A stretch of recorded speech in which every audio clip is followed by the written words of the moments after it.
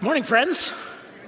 Good to see you this beautiful fall weekend. My name's Matt. If you don't know me, I'm one of the pastors here. And we're going to take our offering. So ushers, come on down.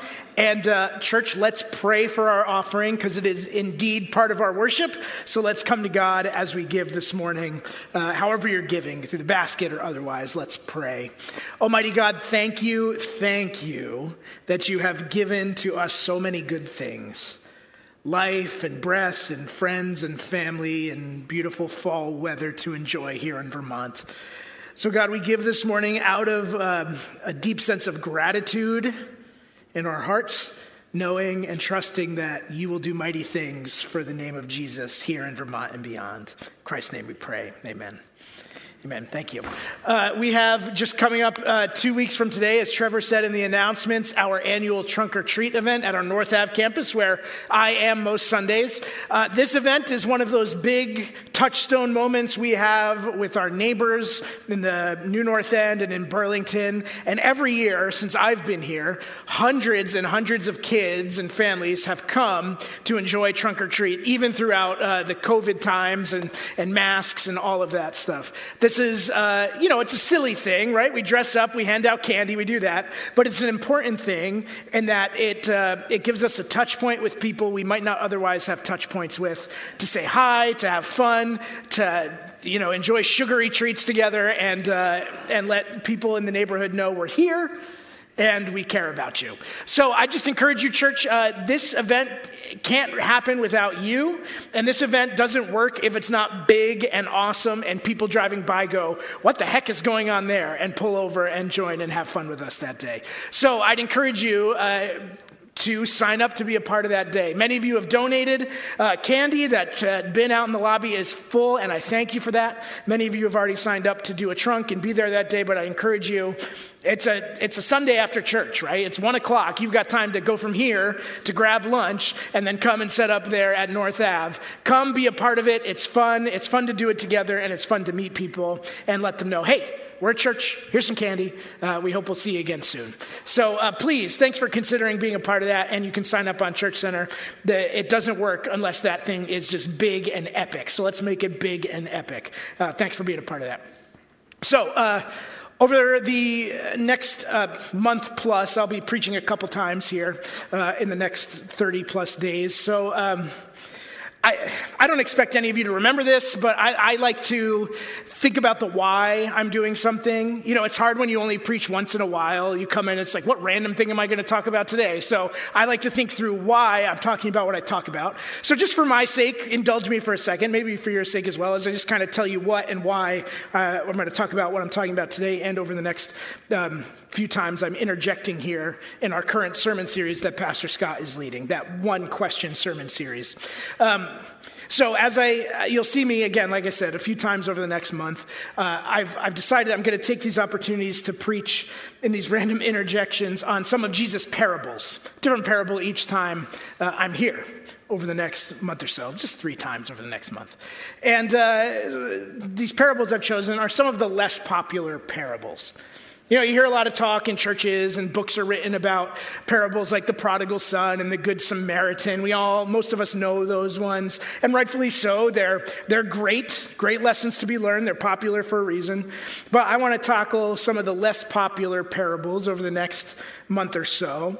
And some of their themes, especially today, are not so different from the current sermon series we're in, the one question series that Scott's been leading, talking about wisdom. What is the wise thing for me to do? So they're not too far off from that theme. And again, I don't expect you to remember this. This is kind of just for my sake, for why I'm talking about what I'm talking about today. So today we're going to talk about a parable in the book of Luke. But this parable is a little bit odd.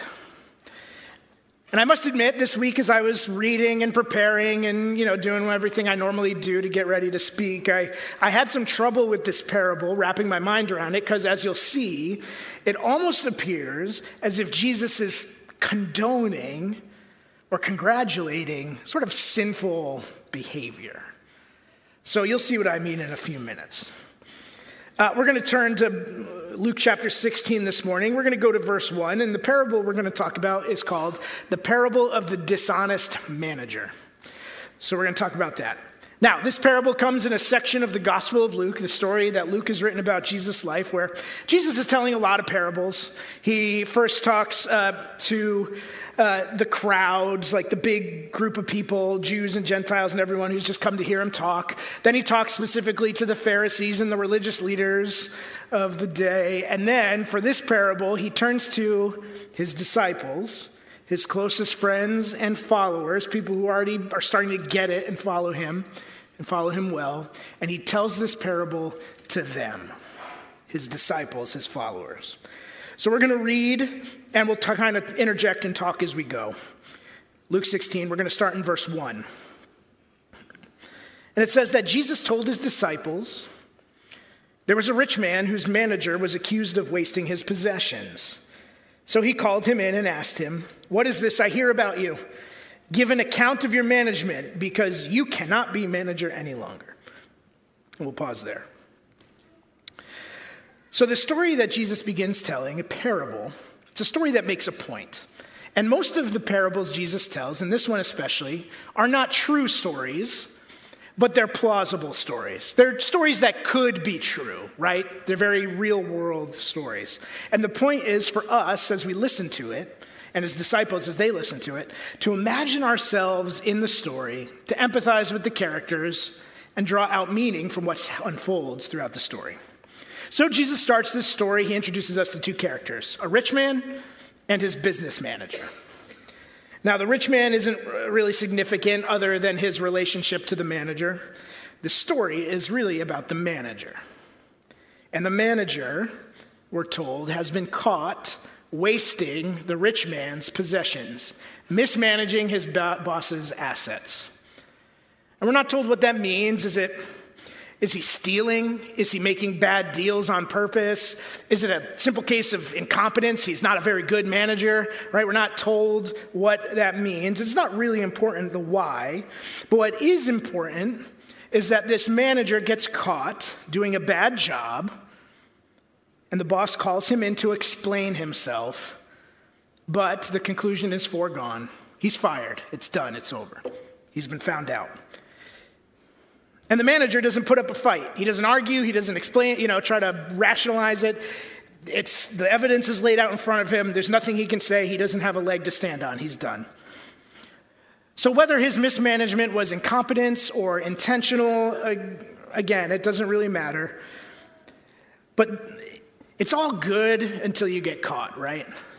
You ride the wave, you play the game, you hold on as long as you can. But eventually, failure or dishonesty will catch up with you. Eventually, someone's going to notice. Now, maybe you've seen this story pop up over the last few weeks on the news or on social media or whatever. I've seen it a lot. It makes me chuckle. About these two fishermen who got caught cheating in the fishing tournament in Ohio. I don't know if you've seen this. Here's a picture from the video. There's a guy, he's kind of staring blankly. He's been caught cheating. And the other guy in the white shirt there, he's holding in his hand 2 lead weights. So this fisherman and his buddy got caught stuffing their fish with lead weights and other filleted cut up fish to make their catches heavier so that they can win these tournaments and these prizes. Now this is a relatively small tournament in Ohio that was going on, but they got caught cheating. Apparently these 2 guys who got caught have won multiple tournaments before this, and had even been suspected of cheating in the past, though no one could ever prove it. And then today, during that day, when the guy was running the tournament, he noticed a discrepancy between the fish they caught and how heavy they were, and some of the other fish the same size and how heavy they were. So he cut the fish open and he pulls out lead weights, other pieces of fish, all this stuff, and he gets caught. And there's video of this. I can't show you that video. Because there's a lot of colorful language in that video. It's not a church video, okay? But these other fishermen were mad. They were mad. And the guys who had caught, like I said, they had won multiple tournaments before. They'd won money. They'd won boats. They'd won trailers and all this great stuff, big-time prizes. And one thing you hear from the other guys in this video in the background who are mad again and again is, you stole from us. You stole from us. By cheating, these guys had stolen the possibility of someone else rightfully taking home the prize that was owed to them. And if you watch the video, the guy who gets caught has nothing to say. The evidence is there in his hand, lead weights. They can't deny it. There's no way to rationalize it. Caught. Game's over. Now it's time to be accountable. And accountability does come. These guys, their previous winnings have been seized by the authorities, and they're being charged with grand theft. Dishonesty catches up to us. Mismanagement catches up to us. Eventually, the people we are accountable to find out. It's inevitable. Discrepancies will be noticed, or lies that we might tell will be too many to keep track of, and we'll slip up somewhere along the way. And when it catches up, you're hard-pressed to find a leg to stand on when the evidence is laid out right in front of you. What do you say? You can't say anything. And this is where our manager finds himself. His mismanagement has caught up to him. The evidence is there, and he's got nothing to say. He can't explain himself because he's caught. That's where he's at. Let's go on to verse 3. So the manager said to himself, "What shall I do now? What am I going to do? My master's taking away my job. I'm not strong enough to dig. I'm ashamed to beg. I know what I'll do." He has kind of an aha moment. I know what I'll do. When I lose my job here, people will welcome me into their houses.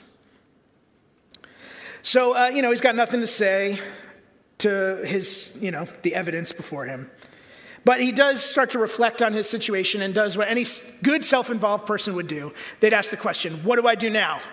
What do I do now? What's next? What's my next move? I've been fired. I have no other skills. I can't do manual labor. I don't want to beg. And I just want to say I totally empathize with the manager in this situation. I mean, I have no practical skills either, right? I can change a tire or use a drill, but beyond that, I'm pretty hopeless and useless. My wife is well aware of that, so you don't have to remind her, please, but I am quite useless. So the manager, he sees very few options for his future. He knows who he is and what he's good at, and it's not digging, it's not manual labor. But he is able to see the opportunity before him to come up with a plan that he's hoping will ingratiate himself with some people who, when he loses his job, will owe him one and will help him out. So let's go on to verse 5. So the manager, he called in each one of the master's debtors, people who owed his master, his boss, money. And he asked the first one, "How much do you owe my master?" "Well, 900 gallons of olive oil," he replied. The manager told him, "Take your bill, sit down quickly, and make it 450. Then he asked the second, "How much do you owe?" 1,000 bushels of wheat, he replied. So the manager told him, "Take your bill and make it 800. So on his way out the door, the manager quickly gets with some of the people who owe his boss money, and he renegotiates, we'll say. He fudges their contracts. "How much do you owe my boss?" "Well, 900 gallons of olive oil. That's a lot. Over a year's worth of wages for a typical person. That's big time money." He says, "Cut it in half. Saved you half." It's big time savings. Second guy, "What do you owe?" 1,000 bushels of wheat. Again, this is even more than the olive oil. Wheat was worth more than olive oil. Cuts it down by a fifth, make it 800 instead, saving him big money on his debts. So by renegotiating these deals and saving these clients big money on what they owe his boss, the manager hopes that they will be so thankful for the money he saved that when he's let go, he's out on the street without a home, without a job, they will help him out. Whether it's live with them or work for them, they'll owe him one for how he saved them so much money. It's a clever scheme. It's a clever scheme. And I do find it interesting that the manager, he gets caught mismanaging his boss's assets. So what does he do to help himself out? He continues to mismanage his boss's assets in order to help himself out. Now that is some good old self-interested shady business going on right there. Typically, in a parable, in Jesus' teaching, you would expect something to happen at this point. Typically, someone learns from their mistakes and repents, and, there's a nice good lesson out of that. Don't be a bad manager, or else you might find yourself out on the street. Or a bad person is compared to a good person, and the lesson is learned in the comparison between the good and the bad, right? That's what we would expect to happen as this story comes to a conclusion. Don't be like this guy. He's bad, he's corrupt, he's unrighteous. But that's not how Jesus is going to end this parable. Here's the last words of the story here in the first part of verse 8. He renegotiates these contracts, saves the money. Then it says, the master commended the dishonest manager because he had acted shrewdly. Leave it to Jesus to say the unexpected thing. So after setting up this manager as a dishonest yet clever guy along the way, we expect him to come in with some punchline about don't be like the dishonest manager, right? That's kind of how we'd expect the story would go. But instead, what Jesus gives us here, I think, to me, it's a little bit of a head scratcher, and this is what I had trouble with this week. The boss finds out about the dishonest manager's continued mismanagement of things, of essentially robbing him of money he's owed, right? Stealing from him. And the boss comes and commends the manager. He says, hey, that was shrewd. That's clever. Good job. Nice work. And actually, that word shrewd in the English here is a Greek word that means wise. The boss, who the manager has cheated multiple times, tells him that was wise. I suppose that's true. The manager used his skill and the opportunity in front of him, what he knew how to do, to set himself up for what's coming next, to think about his future. It's a wise move. It was clever how he did it. But the response of the boss is unexpected. We would expect anger. If I was the boss, I would be angry. Wouldn't you? This guy is stealing from me. I'd be angry. I'd be like the fisherman in that tournament who got cheated out of the winnings. Now, I'd hope that my reaction would be, if it was on video, you'd be able to play it in church, but I can't guarantee anything. But I would not be happy. And I certainly wouldn't tell the guy, hey, nice job stealing from me, right? The expected reaction is anger, frustration. And the expected lesson would be, don't be like that guy. Be trustworthy.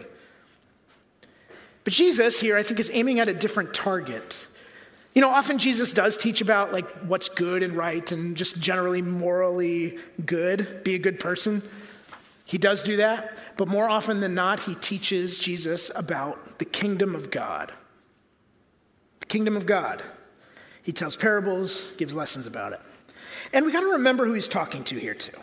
He's not talking to the crowds and this big diverse group of people. He's not talking to the Pharisees. He's talking to his disciples, his followers, his closest followers, who he has chosen and called to follow him so that when he goes to heaven and leaves them, the kingdom of God that he's starting here on earth is in their hands. They are the ones to carry it on. So the parable ends with this boss's commendation of the dishonest manager. But the meaning for this parable is going to come in what Jesus tacks on to the end of the story. So he concludes the story, but now Jesus is going to give us, I think, what the lesson of the story is. So we'll finish up verses 8 and 9. Jesus says, after the commendation, that was shrewd, for the people of this world are more shrewd in dealing with their own kind than are the people of the light. I tell you, use worldly wealth to gain friends for yourself, so that when it's gone, you will be welcomed into eternal dwellings. So what does this mean? And what's the lesson of the parable? Well, first of all, Jesus is comparing two groups of people here. He's comparing the people of this world and the people of the light. He uses those two phrases. He's talking about Christians and non-Christians, Jesus followers and non-Jesus followers. And he's setting up a comparison. People who don't follow Jesus, the people of this world, he says, are like the dishonest manager. Now, Jesus is not saying that all non-Christians are bad or thieves or poor managers. He's not saying that, okay? So don't get me wrong, please. Don't get me wrong. But he is saying that for the Christian and the non-Christian, there is a different value system. There's a different set of principles we have to operate with. Non-Christians, people who don't follow Jesus, are accountable first and foremost to themselves. While Christians, people who do follow Jesus, are accountable first and foremost to Jesus. And because of that, there's two different value systems. Non-Christians have the freedom, if you want to say it that way, the freedom to operate more shrewdly in dealing with one another because there's a different value system. What value system does the dishonest manager operate with? Self-interest. What's best for him, even if it comes at the expense of someone else. And again, not all non-Christians are going to do what the dishonest manager did. Not all Christians are not going to do what he did. But in general, there's two value systems. And ultimately, generally speaking, self-interest is the highest interest. But Jesus says, Christians, my followers, you are supposed to be different. Self-interest is not your highest interest. Eternity is your highest interest. So Christians, you have to operate differently according to this different value system. Jesus says to them as he concludes the parable, I tell you to use worldly wealth to gain friends for yourself so that when it is gone, you will be welcomed into eternal dwellings. And I think what Jesus is saying here is so antithetical to what conventional wisdom would say about money and how to use it. Conventional wisdom would tell us to be more like the manager, right? To think about your future, to set yourself up, to have your next move planned out, all of that. Be clever. Now, I don't think Jesus is saying that's wrong to do, but he's making a point here, saying that you think that's clever, that's wise to set yourself up. Let me tell you what's really wise, what's really clever. And he says, use worldly wealth to gain friends so that when it's gone, you will be welcome into eternal dwellings. Use your money to make a different kind of investment, one that will never fail. And as he's talking, Jesus uses this little phrase about money. He says, when it's gone. Some translations say, when it fails. The shrewdness of the manager was based on something that will fail. Eventually, his plan, his shrewdness, will come to nothing because wealth fades. It will eventually fail. And all the goodwill that he's cultivating using that failing wealth, that goodwill is going to fail as well. The cost will eventually outweigh the benefit for the people he's trying to get in with. Eventually, it's going to fail. You will die one day, and you will find yourself standing before the God of the universe to give an account of your life. And part of that's going to be your relationship with money, how you used it, how you invested it. And what Jesus is saying is don't invest in what will fail. Invest in eternity. Jesus says use money, right? Take hold of it, use it for eternal spiritual purposes. And how does he say to do that? Well, he says to gain friends for yourself. How I would say that for us today is be generous. Now, I'm not going to tell you how to manage your money. I am not a financial advisor. I have no secret knowledge about wealth management. And all of you hearing this in this room, online, are coming from varying places when it comes to money and the urgency you have with it. Some of you I know are unemployed, living paycheck to paycheck, or on disability. Some of you I know have a substantial amount of wealth and property and investments, things like that. I don't have the secret sauce for where you're at. I can only speak about my experience, and you know, my wife and I, Taylor, we've been through a few seasons of money issues, right? Early careers, early marriage, seminary, grads, one income with 2 kids, finding ourselves in the red month to month. despite our best efforts and, having to make decisions like, can we afford swim lessons for our kids, things like that, to now being in a place of dual income and stability, being able to save. It's nice. And we do the things you're supposed to do, right? Talk to a financial advisor, retirement investment, life insurance, budget, savings plan, all that good stuff. So I won't say anything about use your money management except be smart. Be smart, be wise, talk to someone who knows what to do, make a plan, be smart. So I'm not going to tell you how to manage your money. You got to figure that one out. What I am going to tell you is that no matter how much you have or how much you don't have, be generous. Be generous. Invest in what matters. Invest in what's lasting. People. Kingdom of God. Use your resources to spread the name of Jesus, to alleviate suffering, and to bring joy. Pastor John Piper says this about the parable. 2 sentences. He says, use your resources to do as much good as you can for the glory of God and the eternal good of others. Making friends with money means using your money to meet people's needs. A few chapters before this parable in Luke chapter 12, Jesus is talking to his disciples about trusting God, and he says this to them in verse 33 of chapter 12. He says, sell your possessions and give to the poor. Provide purses for yourself that will not wear out, a treasure in heaven that will not fail, where no thief comes near and no moth destroys. Following Jesus means we have to reorient what we invest in. The Christian, the Jesus follower, can no longer be, first and foremost, self-interested. We are called by our Lord to be others-interested and eternity-interested. Wealth fails, whether by thief or moth or death. So invest in something that won't fail. The kingdom of God will not fail. Use your resources to do as much good as you can for the glory of God and the eternal good of others. Others who might go before you into eternity, and when you arrive, will welcome you there with open arms.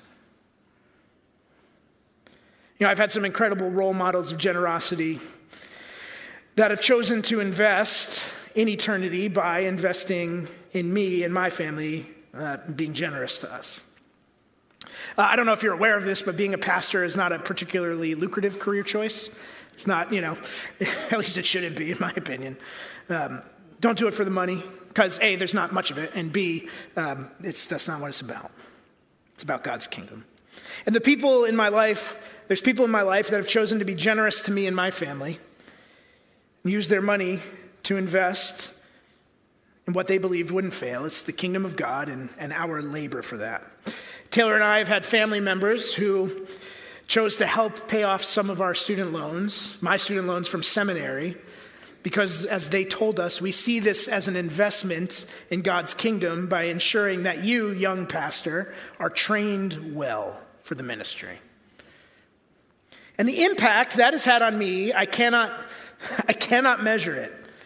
Financial assistance aside, when I doubt myself or things are discouraging or hard and I want to give up, I remember their generosity and their investment, and I'm reminded that there are people who not only believe in me and love me, but the call of God on me and my family. In my previous church down on Cape Cod, years ago when our family was living on one income, this is a small church youth pastor income, so you can figure that one out. I was in a car accident. Car was totaled, and even with the insurance payout, we couldn't get ourselves into a reliable car following that. And there was an older couple in the church who wrote us a check. It wasn't a ton, but it was enough for us to be able to get into a reliable car at that time with 2 young kids. A couple of years ago, again, we had significant car problems. Both my car and Taylor's car died on the same weekend, which was super fun. And a few people from here at Essex and North Avenue heard about that and chose to come alongside of us and help in their generosity take care of our car issues. And in that generosity toward our family, they invested in something that won't fail. It's the work of God's kingdom in me, in our community, and it's kingdom of God, eternity investment. And again, when things are hard, I can look at those moments and remember there are people who care and who believe in us and believe in God's call. Generosity doesn't just help the situation you're giving into. The effect that your generosity has the potential to last in the lives of the people you are being generous to. It's not just a moment. And generosity has an effect back on your life. So as we start to come towards the end, let me offer 3 ways that generosity has a spiritual effect on your life when you are generous. The first of which is you are blessed by God when you bless others generously. God calls his followers to be a blessing to others. It's plain and simple. It's undeniable. He calls us to bless others because he has indeed blessed us. And we give out of what God has given. Genesis chapter 12, God speaks to a man named Abram, who would later be named Abraham. He's the father of God's people. And as he speaks to Abraham, some of his very first words in Genesis 12, verse 2, he says to him, I will make you into a great nation and I will bless you. I will make your name great and you will be a blessing. The call of God on the father of God's people, Abraham, was to be a blessing as he was blessed. And that extends to us, God's people. It's the same call. We give out of what we've received. Blessed in order to bless. God also promises to bless us as we bless others. Here's some words in Proverbs 11. It says, whoever brings blessing will be enriched, and one who waters will himself be watered. As we bless others, God blesses us. Now, I don't want you to be mistaken that this is not saying that when we give money, God's going to give us that amount or even more back. It's not that sort of thing that he's talking about. That's not God's promise. God's promise is that when we are generous and invest in what's eternal, he will bless us with what's eternal. If you go to chapter 25 of the book of Matthew, Jesus is giving us a glimpse into the future when he comes again, day of judgment. And he tells us that he's going to separate people into 2 groups, one on his right, one on his left. And to the people on his right, he's going to turn to them and say, come you who are blessed by my Father and take your inheritance, the kingdom prepared for you since the creation of the world, eternity. Then he says, I was hungry and you gave me something to eat. I was thirsty and you gave me something to drink. I was a stranger, you invited me in. I needed clothes and you clothed me. I was sick, you looked after me. I was in prison, you visited me. And they will answer, the righteous will answer, those on his right, Lord, when did we see you hungry and feed you, or thirsty and give you drink?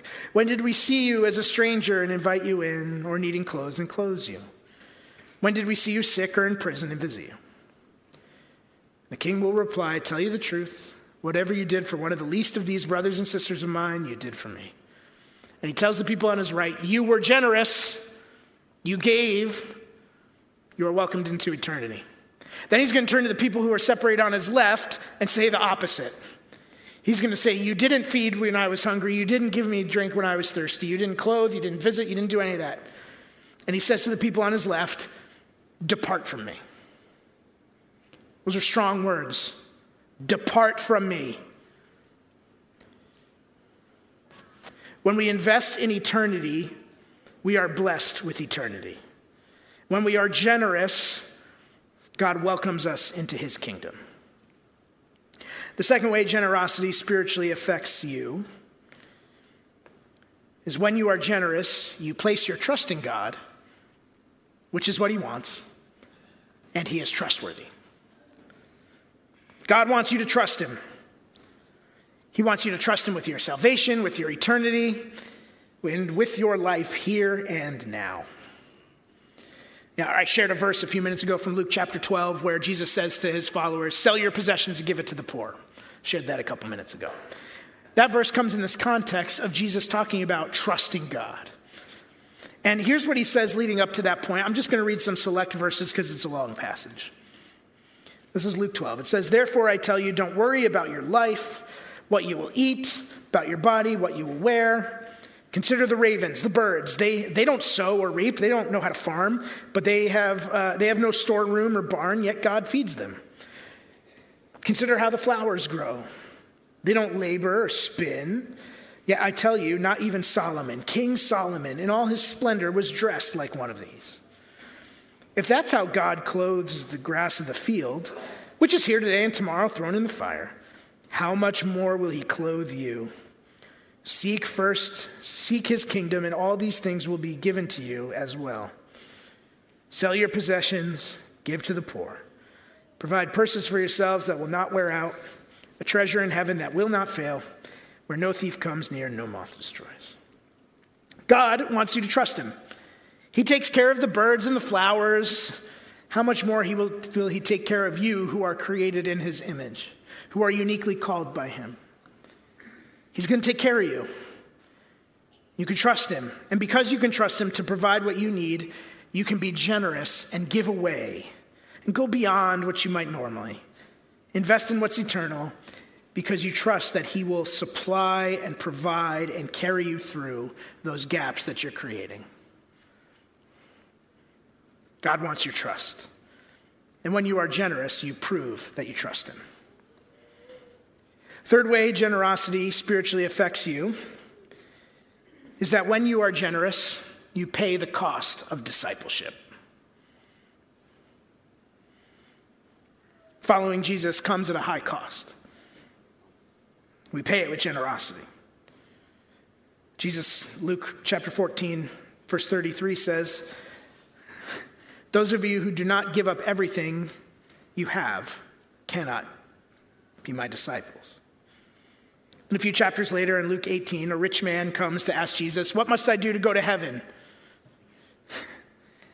And he tells the rich man, "Sell everything you have and give it to the poor." See a theme developing here. Radical generosity is the cost of discipleship. You cannot follow Jesus and be selfish. You cannot follow Jesus and be stingy. The only way to follow Jesus is to be generous. Now the question might be, does Jesus really want me to sell all my stuff and give it to the poor and have nothing for myself? Does he really want that?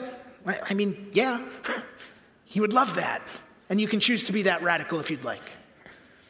But I really think the heart of this teaching from Jesus isn't necessarily a black and white thing, sell it all or else.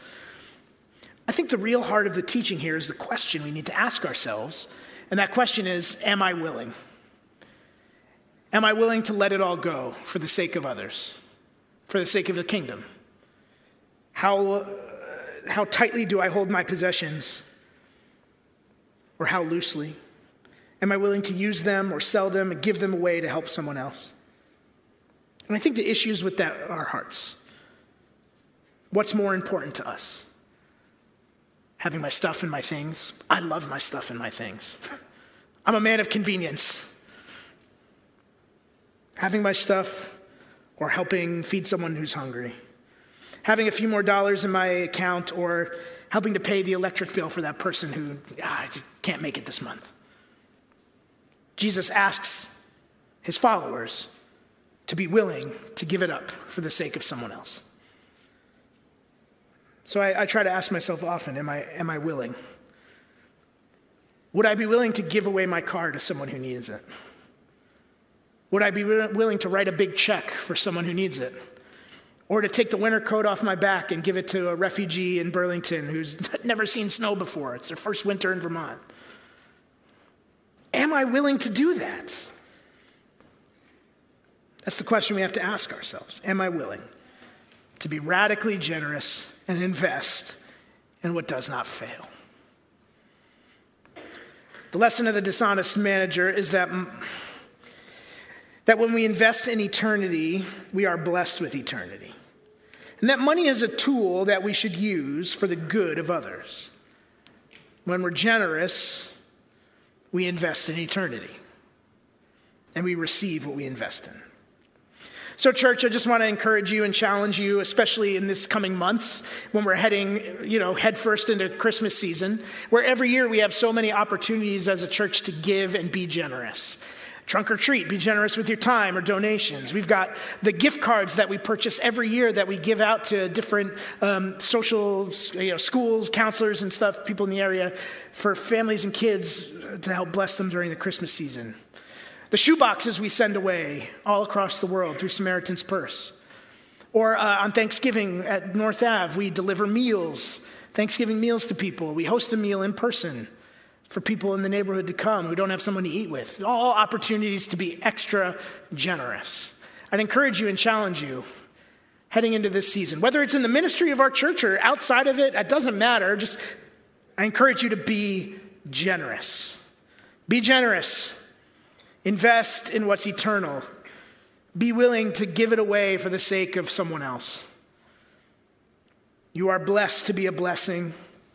So trust that God will provide what you need as you follow his call of generosity. We have so many opportunities to be generous right in front of us. I know I do. And I often miss them. So let's not miss them. Let's see them. Let's take care of them. And see God's kingdom eternal work right there in front of us. Something we get to be a part of. I don't want to miss out on that. So let's be generous, church. Would you stand as we close in prayer this morning?